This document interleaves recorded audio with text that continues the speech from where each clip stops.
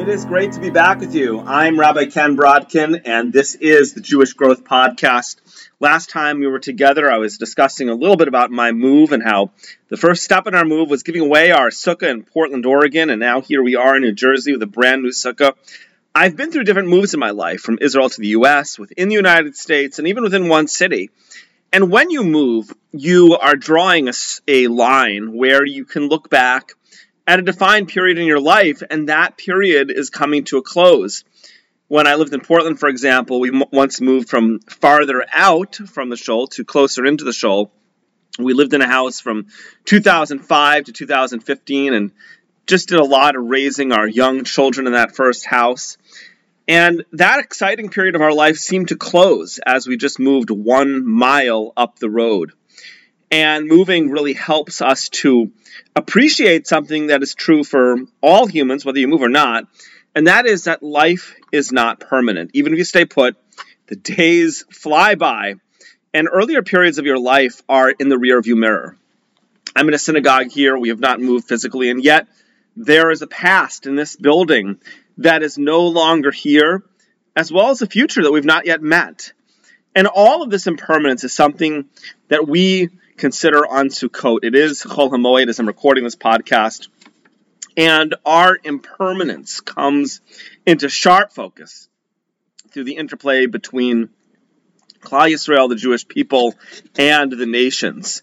Now, on Sukkot, we consider the nations of the world and their relationship with the creator of the universe, because in Zechariah, quoted in the first day Haftarah of Sukkot, we find that in a future time, nations will bring offerings on Sukkot to Jerusalem, to Yerushalayim, they'll bring offerings to Hashem. And by that measure, it would seem that the nations grow closer to Hashem as we advance to the Messianic era.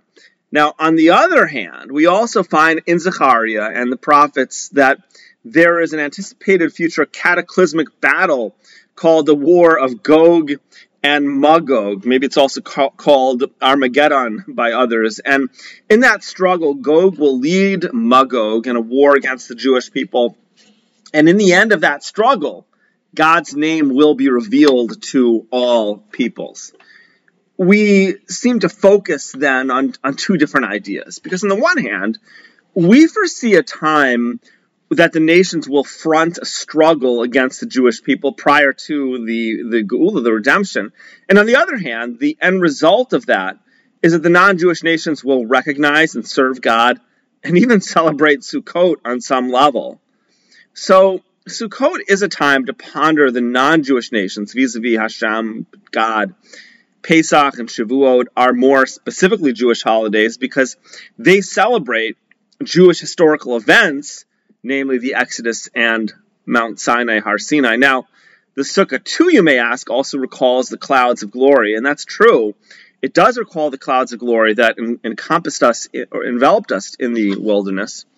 But Sukkot really has a very universal message because not all nations are taken out of Egypt, but every human being needs to seek refuge under the wings of God's presence. Taking refuge under God's presence is symbolized by the scant roof of the sukkah.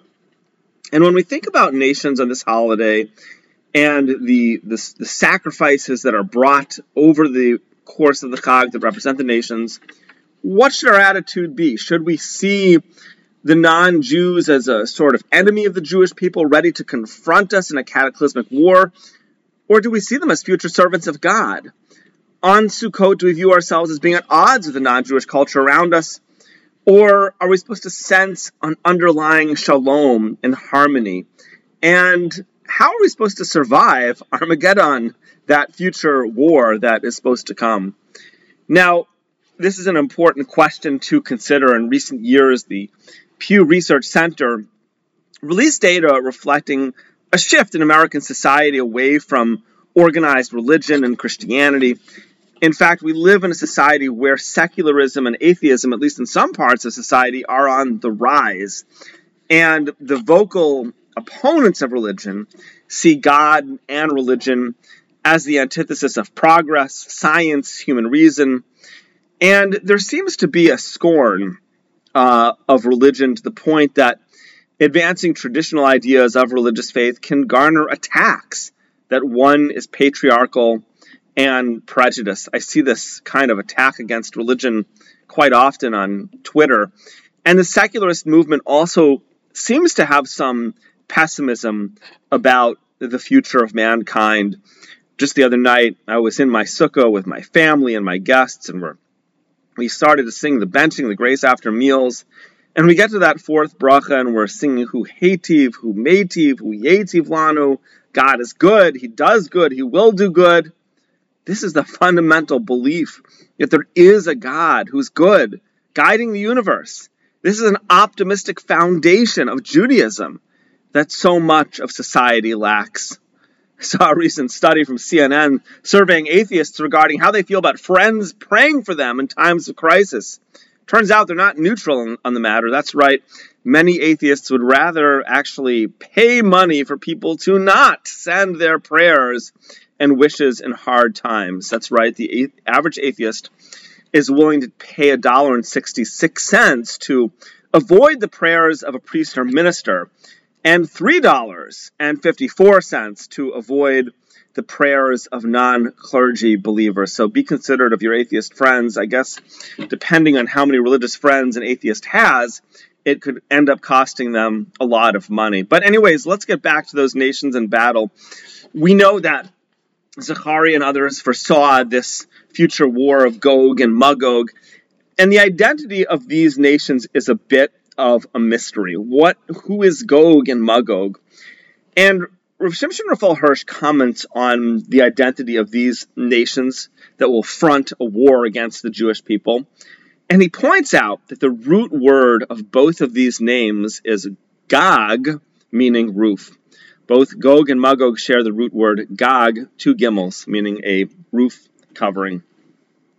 And on Sukkot, the Jewish people protest against the idea of having a permanent roof. Just while everyone's packing up their barbecues and their deck furniture, going inside from their sukkah, from their outside, we, the Jewish people, we leave the protection of our roof.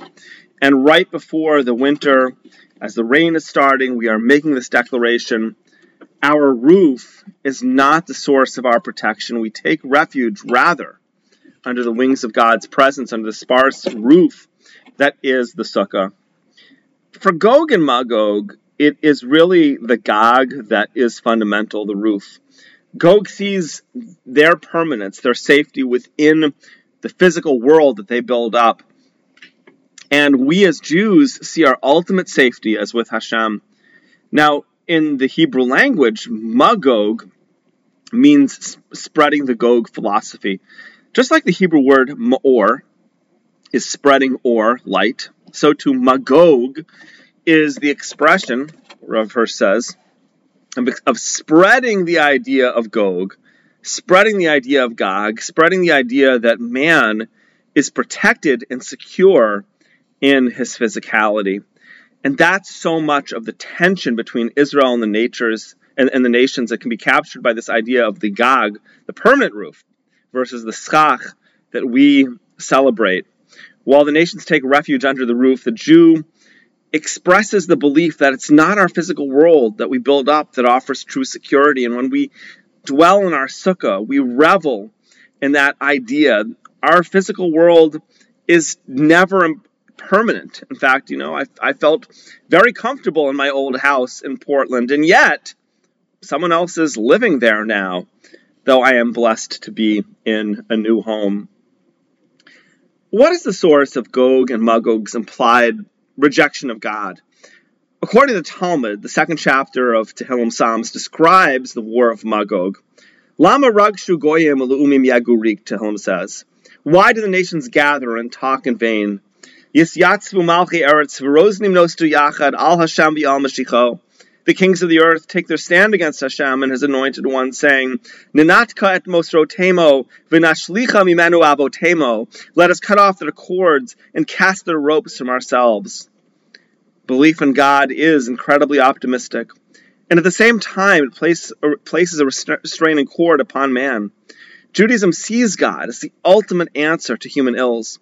The conclusion of human history that we optimistically await for is found in the Sukkot Haftarah, and it's quoted in Aleinu as we say, "V'hayah Hashem l'melech al kol haaretz, bayom hahu yihiyeh Hashem echad u'shmo echad." Hashem, God, will be the king over the entire world, and his name will be one. He will be recognized by all. Now, Gog and Magog advance the idea of a protection, of a cover other than God, and they might see their ultimate hope in government, in science, or human reason. And Judaism does not reject these ideas or institutions. All these things, government, science, have a great place and contribution, and yet we believe that all these powers ultimately bow to God. And it's at this time of Sukkot, exactly when the nations are checking the security of their roof, that we go out under the scant schach, and in doing so, we dwell apart as a nation. Our belief in God is so deep, we foresee in Zechariah that in the final conclusion of history, all of mankind will recognize the one God for the benefit of the world. But in the meantime, the nations are bound to become entangled in ideologies that ascribe power to a force other than God. And that is a struggle in the real world. We are impacted by our society and friends. When the Chag is finished, we may go out into the world and find opposition to Jewish beliefs. Maybe that's our little version of the Armageddon. But what happens when we do that? What happens when we do have that struggle with the nations or the philosophies around us? And I think one of the important things is that we dwell in the Sukkah now, as I'm recording this podcast, but throughout the year, we can think back to the Sukkah and ask ourselves, what is truly permanent? We go into the Sukkah under that very thin roof to think about what's really covering us and what's really valuable and what we're really investing in. The relationships of people with Hashem, the mitzvot, which are the greatest investment in our lives, the impact of mitzvot and Torah in our lives. These are the things that truly define us. The Sukkah is a holy place. It's called Sukkot Shlomecha, the Sukkah of God's peace. And when we take refuge in the Sukkah, we seek shalom with Hashem, and after we emerge from the Sukkah, we foresee a future of great shalom. Shalom for ourselves, for our families, for mankind, and for God's name. Thanks for being with me. I'm Ken Brodkin, and this is the Jewish Growth Podcast.